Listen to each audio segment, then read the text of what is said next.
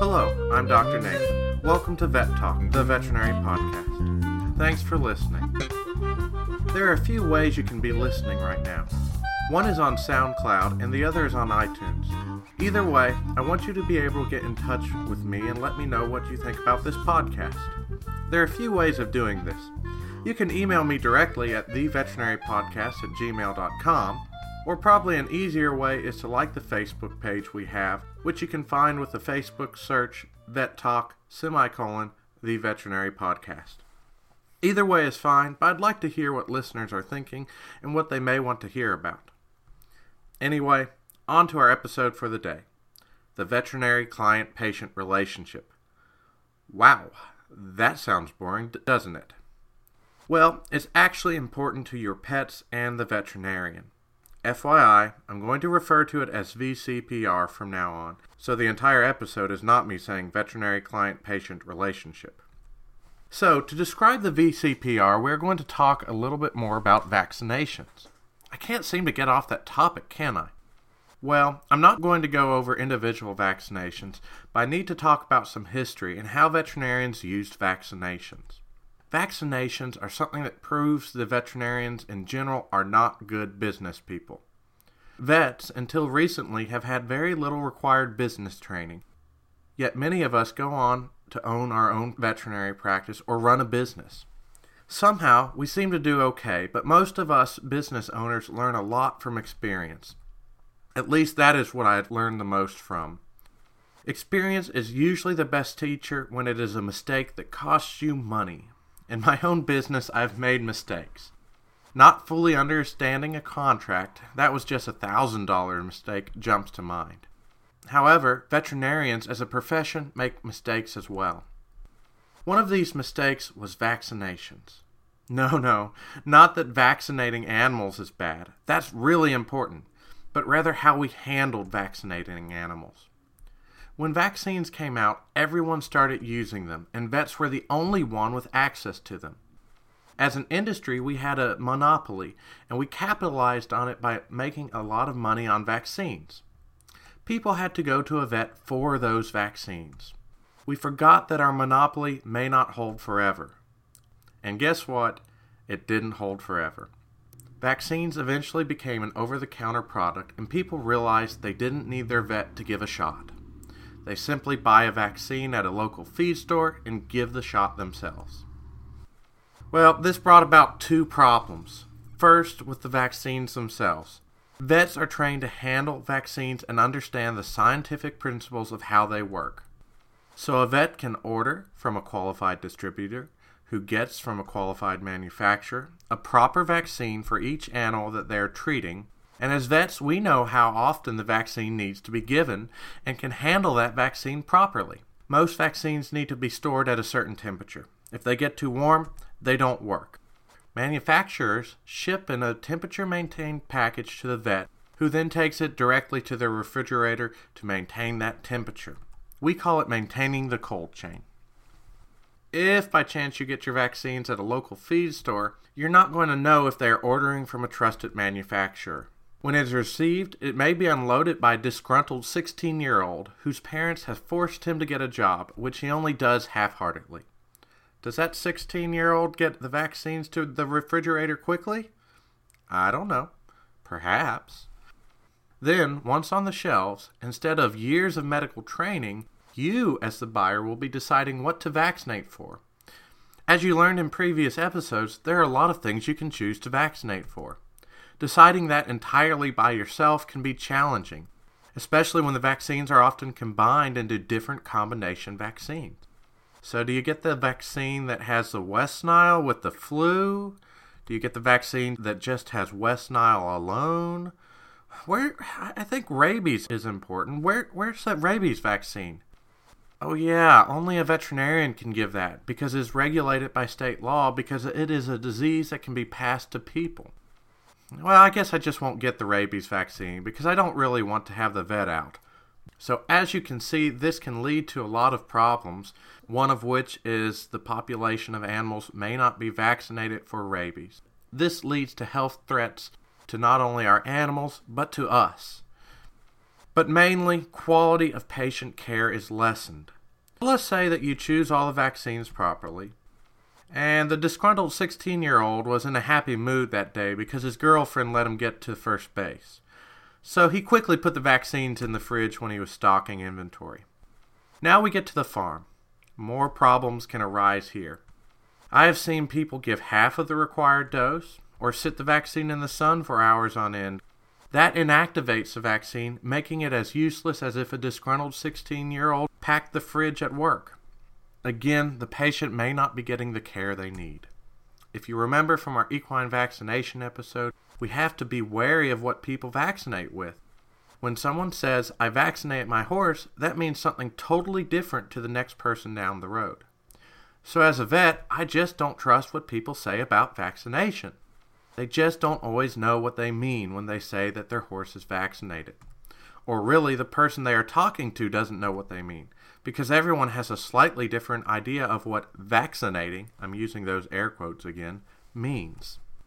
When I have in my records what the horse was vaccinated with, I feel much easier with making treatment and diagnostic recommendations. I know exactly what the horse has been vaccinated with. Vaccinations without veterinary involvement have a lot of ways to become less than ideal patient care. But that's the medical side. We as veterinarians lost control of vaccinating animals, and patient care has suffered for it. On the business side, we made a mistake that has had greater effects on patient care and on the ability of veterinarians to run an effective business. That is the way we charged for vaccines. Well, we charged for vaccines, but not really anything else. Remember, we had a monopoly, so we charged for what the client bought and did a lot of other things for free. Again, remember, I said veterinarians aren't always the best of businessmen. We made money off vaccines, and then we didn't charge for the services we performed. We didn't charge for the knowledge that we gave out, and that has hurt us as a profession and our patients. Because eventually, the monopoly was lost and vaccines left veterinarians' hands and went to where most anyone could sell them. So, as I have learned, supply and demand dictates that when supply is up, prices go down. We see it all the time at the gas pump. When there is a reserve of gas, price drops. When the gas is scarce, price goes up. Well, vaccines were scarce when they were in the vet's hands, and then when they went to everyone's hands, the prices of vaccines became very competitive and dropped. Vets realized they had to make up for the income shortfall they now had. They began charging for their services. However, a generation of people were used to getting services for free and just paying for vaccinations, so they resented being charged for something they used to get for free. In reality, the vet wasn't making more money off the client, they were just getting the charges dispersed differently on the bill. Again, this hurt the patient. Vets may have made their money off the vaccines, but while giving the vaccines, they gave free exams or provided free services, or at least very low-cost services and exams. When a vet was up close to an animal, they could see it and examine it and find out what things were wrong. Now that clients could vaccinate on their own, these clients didn't have a reason to have the vet out, and many animals were not observed, and sickness that could have been prevented was missed. This is where the VCPR comes in. As a vet, we want to see this animal. We want to be able to provide the best care possible to our patients. This requires us to be able to observe the animal and use the skills we have been taught to perform an exam. It is good medicine to be able to get our hands on the animal, and it is also a legal requirement. A veterinarian cannot dispense or prescribe medication without having the VCPR in place. This means that the vet has to know their client or owner of the animal and has to have examined that animal. Legally speaking, we could lose our license if we don't maintain this relationship. Let me quote the AVMA on how it describes a VCPR. A VCPR is present when all of the following requirements are met. There's 5 of them. Number 1. The veterinarian has assumed the responsibility for making clinical judgments regarding the health of the patient, and the client has agreed to follow the veterinarian's instructions. This is a two-way street. It's not just the vet, but a relationship between the client and the vet. Number 2. The veterinarian has sufficient knowledge of the patient to initiate at least a general or preliminary diagnosis of the medical condition of the patient.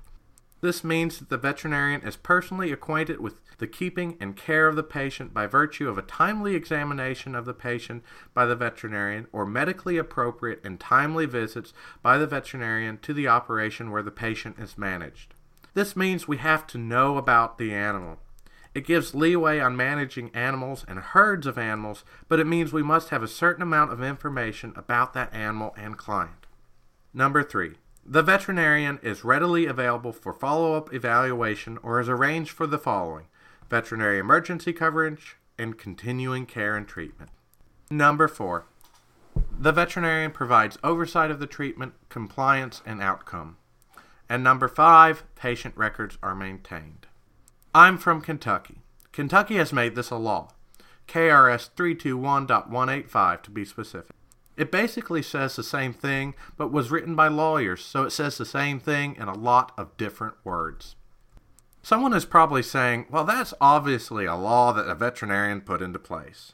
They have the law saying they have to make money in order to treat my animal. And I guess a vet could have put that law into place. I don't know. But remember, unlike politicians and used car salesmen, veterinarians care a lot for their patients and the people they serve. We invest our lives in making sure that our patients continue to live. This law is in place for the patient's benefit. Let me give you an example. Clients lie. If you watch Hugh Laurie on his show House, he says all the time how patients lie. He's a little harsh, but the TV show generally shows how he is right. And in reality, I have found that people generally lie too. The difference between Dr. House and myself is I think most people don't realize they are lying. I had a call once. The owner called and said, "Hurry, Doc, you need to get out here. My horse is vomiting." I remember thinking, horses can't vomit. Okay, what makes you think your horse is vomiting? Well, I just fed it, now all this feed is coming back out its nose. Okay, I'm on my way. So I get out there and the horse is choking. Choke in horses is different from choke in humans. In humans, choking is because you get something in your trachea and can't breathe. In horses, something gets stuck in their esophagus and they can't swallow. The body then tries to get what is in the esophagus out by filling it with fluid, which will then break up whatever is in there, most of the times which is feed, and then that hopefully will come back out. Sometimes it needs help from a veterinarian. Usually we can get it out. A lot of times, without the veterinarian, or even with the veterinarian around, it comes out the nose. So I get out to this client who says their horse was vomiting and scream, "Liar! It's not vomiting. The horse is choking. Liar!" No, I don't do this. The owner wasn't lying.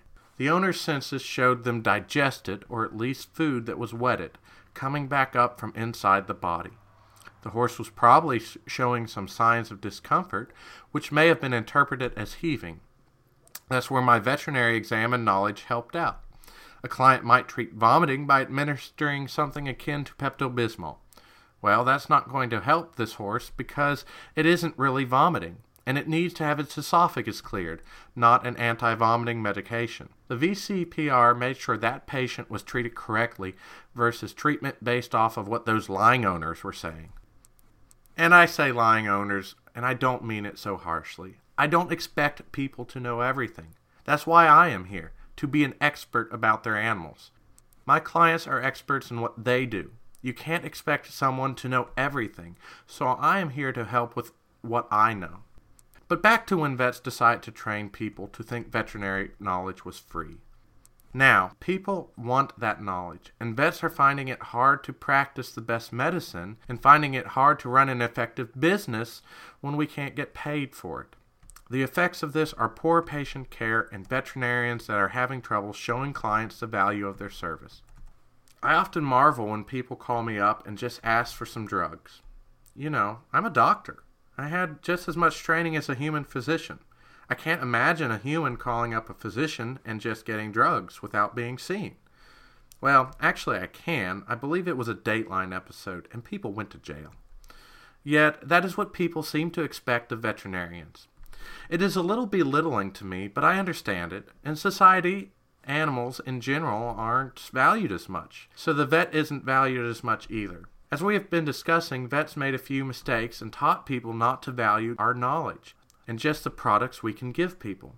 So really, it's our own fault that patient care is not being given as best as it could be, and that people may not respect the knowledge that we as vets can give them by putting our hands on an animal. And really, I must say a lot of people respect vets' knowledge. They are calling us for the products we recommend and for our advice. They just have been trained not to pay for it, and they don't realize how much paying for a hands-on exam can really do for their animal. I remember when I took my national board exams, I was shown a picture of a cow. I had to diagnose that from a distance, or just a picture in this case. I did. Just by seeing an animal, my training and experience told me that cow had a certain disease. With cattle, a lot of times I will diagnose over the phone. Cattle medicine is often economically limiting in what one can do. However, I make sure, even when I diagnose over the phone, that the VCPR is still being upheld. If I have been to a farm recently and have a relationship with that client, where I know how to interpret that client's lies and know their capabilities, I'm comfortable prescribing medicine in certain situations.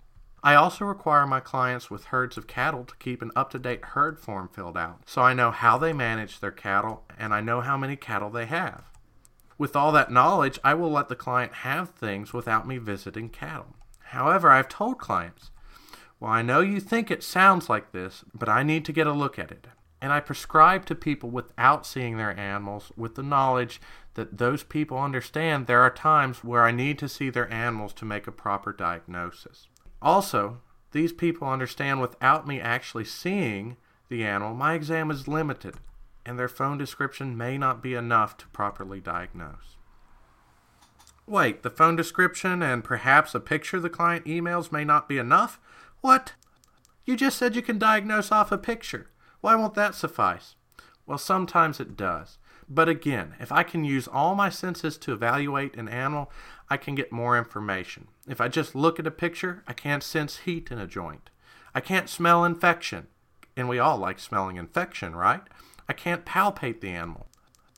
There are so many things I can't do without being in the room with that animal. So many times I have to explain to people the more exam I do, the more information I have, and the better I can treat your animal.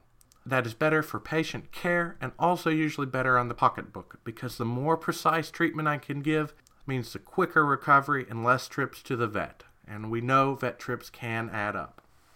And in this scenario I'm describing, I chart all of this. So I am not dispensing drugs to just anyone who calls up. I'm dispensing drugs to people whose herds I have seen. I have up-to-date information on, who know I am available if initial treatment doesn't work. And I chart all of this so when the owner calls back up, I know what we've done in the past. In a situation like this, I'm providing good care myself, meeting the owner's needs, and defending my license against enforcement of state laws. There are a good number of people I've declined to give drugs to because I can't uphold the VCPR with. Locally, not long ago, a vet passed away in the community. Some of his clients came to me and asked for drugs. They got very frustrated with me when I wouldn't just give them drugs. They said, well, the last vet did, why won't you? I tried to explain to them that they had used their last vet for years and had a VCPR with that vet. But this person had never met me before, so I couldn't legally or ethically dispense drugs to him. This caller, the one I'm thinking of right now, I'm pretty certain was drunk, did not want to enter into a client-patient relationship where we worked together for the patient. He just wanted certain supplies. I could not and did not do that for him. Right about now, there's probably a horse owner out there or a dog owner still wondering why their dog or horse can't be treated like a cow. Why can't I just call up and get what I need? I had the dog into you 3 months ago, Doc. Can't you just give me some antibiotics for the skin? He's all itchy. Well, your dog may have just been in 3 months ago, but the dog was totally fine then, according to my records. I'm wondering, is this dog itchy because of a bacterial infection? Is the dog itching from fleas? Is the dog itching from mange? Is the dog itching from a fungal infection? Perhaps the dog has allergies. I wonder if it is a food allergy or if it is an allergy to a mold or pollen. Well, I don't know, Doc. I don't see any mange. I bet it's some of the other things. Well, you won't see mange. It's microscopic. I think it would be best to bring the dog in so I can see it and use my 4 years of veterinary school and years of experience to determine the problem. That may sound a little snobby, and I don't mean it to be. I just know about animal diseases, and I am trained to make it look simple to the client. I can perform an exam and ask a few brief questions to rule out a lot of diseases. The client may not even know some of these diseases exist. So I can use my training to make a proper diagnosis and give a proper treatment. Just going off of what the client says isn't always accurate, because like we discussed before, even though they're not really lying, they're interpreting things with an unmedical mind. I'm trained to interpret diseases. A lot of times people aren't. Not to say that a lot of clients don't know exactly what's going on with their animal, but it's best to make sure the best treatment is given and an accurate treatment is given. And I mean, we are realistic as vets. I have plenty of animals that I allow their owners to pick stuff up for without seeing that patient at that time. Those animals which I do this for, I have seen and diagnosed a problem and am managing the problem. If I have diagnosed fleas and the dog got better, but then started itching when the flea meds ran out, and I taught that owner what fleas look like, and the owner calls up and says the dog has fleas again, I will prescribe flea medications that the owner can pick up. But I saw the dog, so I fulfilled my legal obligations as well as provided good care for the patient. It works in herds about the same. As I described, I don't give to a herd I've never seen, but if I know the dynamics of that herd, I will treat it accordingly. The same thing with small animals. Vets use their clinical judgment and a proper relationship with the client to treat the animal. Vets do try to respect an owner's knowledge and also respect their financial constraints, but owners must respect the laws vets are held by and their training on how to manage medical problems. Anyway, to provide the best patient care, we need to see the animal, and you have to have your relationship with your veterinarian. Yes, as vets we messed up and taught you that you don't have to value our medical advice and service. But we're trying to fix that. And realize, we aren't just trying to fix it because we want to charge you more. We want to see your animal so we can provide the best care possible. I am a professional, and every animal I see and client I serve, I want to do the best I can for.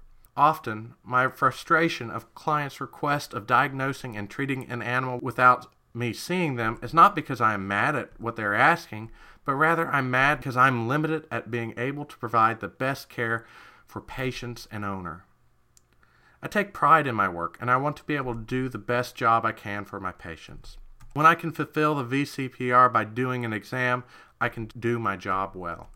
One of my professors complimented me in vet school for completing a complete physical exam on all my patients, and not just looking for an individual problem.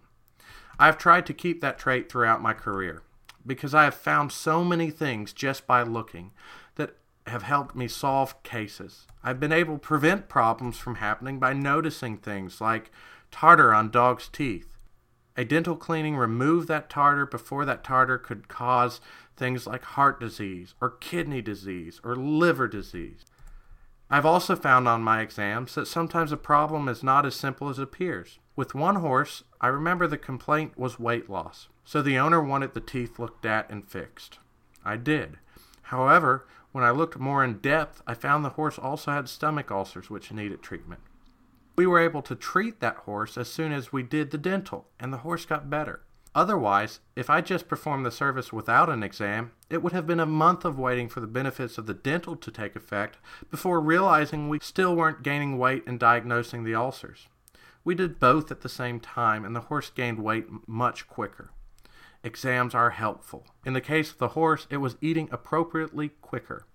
So the owners saved the cost of a future vet visit, saved the cost of having to feed more for longer, and all for a little more money up front at the initial vet visit. It worked out for the benefit of the owner financially as well. Well, I think we've discussed this topic enough. I hope you see that visits to your vet are crucial and will result in better care for your animals. Yes, sometimes it seems expensive, but the result of a visit is much better than the results of a vet losing their license and not being able to help in the future, and also results in better treatment for your animals. Hopefully you've learned a bit. Come like us on Facebook, or if you'd like to send us an email theveterinarypodcast@gmail.com. And we'll be back with another episode soon.